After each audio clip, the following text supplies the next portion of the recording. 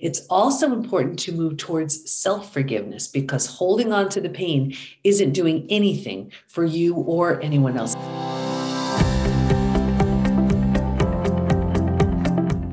Welcome to From Betrayal to Breakthrough. I'm Dr. Debbie Silver, and here is a dose of Dr. Debbie. Why do we sabotage our relationships? It's so common to sabotage ourselves in relationships. My first TEDx talks, I did too. My first one, Stop Sabotaging Yourself, is all about this topic. But I came up with 6 reasons. There are more, but here are 6 reasons why we do this. Number 1, we often do this because there's something we may not be willing to feel or face. And by sabotaging the relationship, we don't have to look at what we're unwilling to or not ready to see. So by just sabotaging it, we just keep it at bay. We don't have to look. We don't have to think.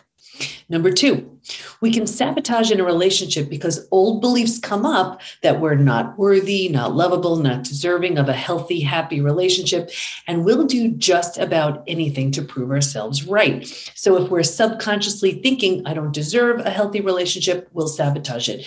Your mind wants to prove you right all the time. So if that is the underlying belief, it's not what you outwardly think, it's what's behind it. If what's behind it is, I'm not worthy, I'm not lovable, I'm not deserving, well, then your mind will do anything to prove you're right. Like, okay, if that's what you insist on, that's what we'll do.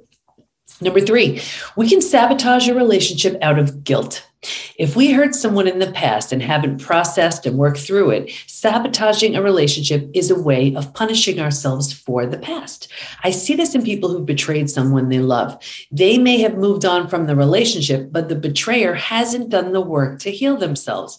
When they work through what led to the actions, how to process that, how to heal it, how to make sure they never choose those same behaviors, they can make sense out of it. From there, they can do all they can to fix it. That doesn't mean the person they hurt will be willing to listen. The person may not even be alive.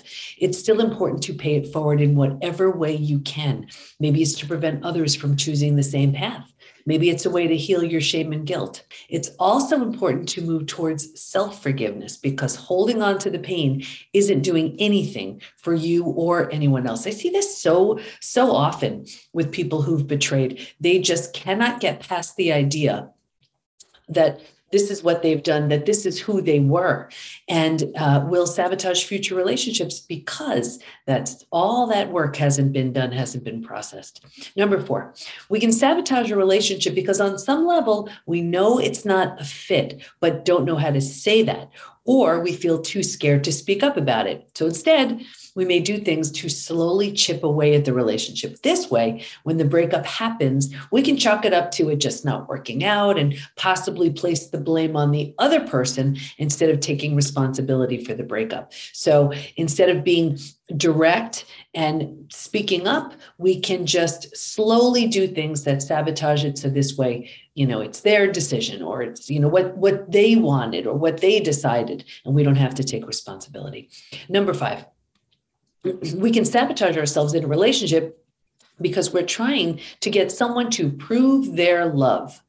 If deep down, I know this one sounds crazy, stay with me. If deep down we don't believe we're lovable or worthy of love, we may go to great lengths to get someone to prove it in order to convince ourselves that yes, we are in fact lovable.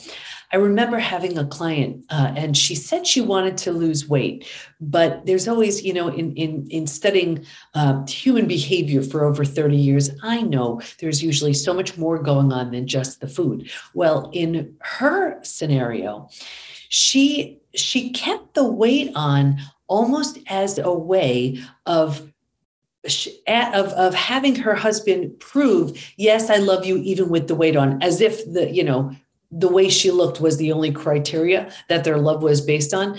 But it was like a passive aggressive way of talking back, of just having him prove, like, okay, if you really love me, you'll love me with the weight on. I mean, it was so much of that. And of course, she didn't like it when I pointed that out to her, but that's the first step to change. 6, We can sabotage a relationship so we have something else to blame or criticize and judge instead of ourselves. Here's another deep one. Stay with me on this one. This is so subtle, but it's a big one. For example, if you break up with someone, you can blame your pain and hurt on the relationship, so you don't have to look at or deal with some deep pain and hurt of unprocessed trauma, for example. So you can blame what's really going on.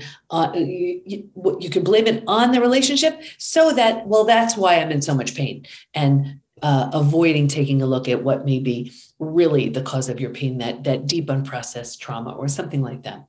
There are so many reasons why we sabotage in a relationship.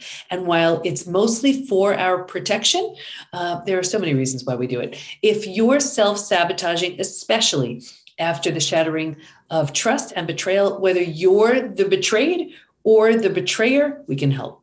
Go to the PBT, as in post-betrayal transformation, thepbtinstitute.com, and let's get you healed, happy, confident, and moving forward. I'll see you next time.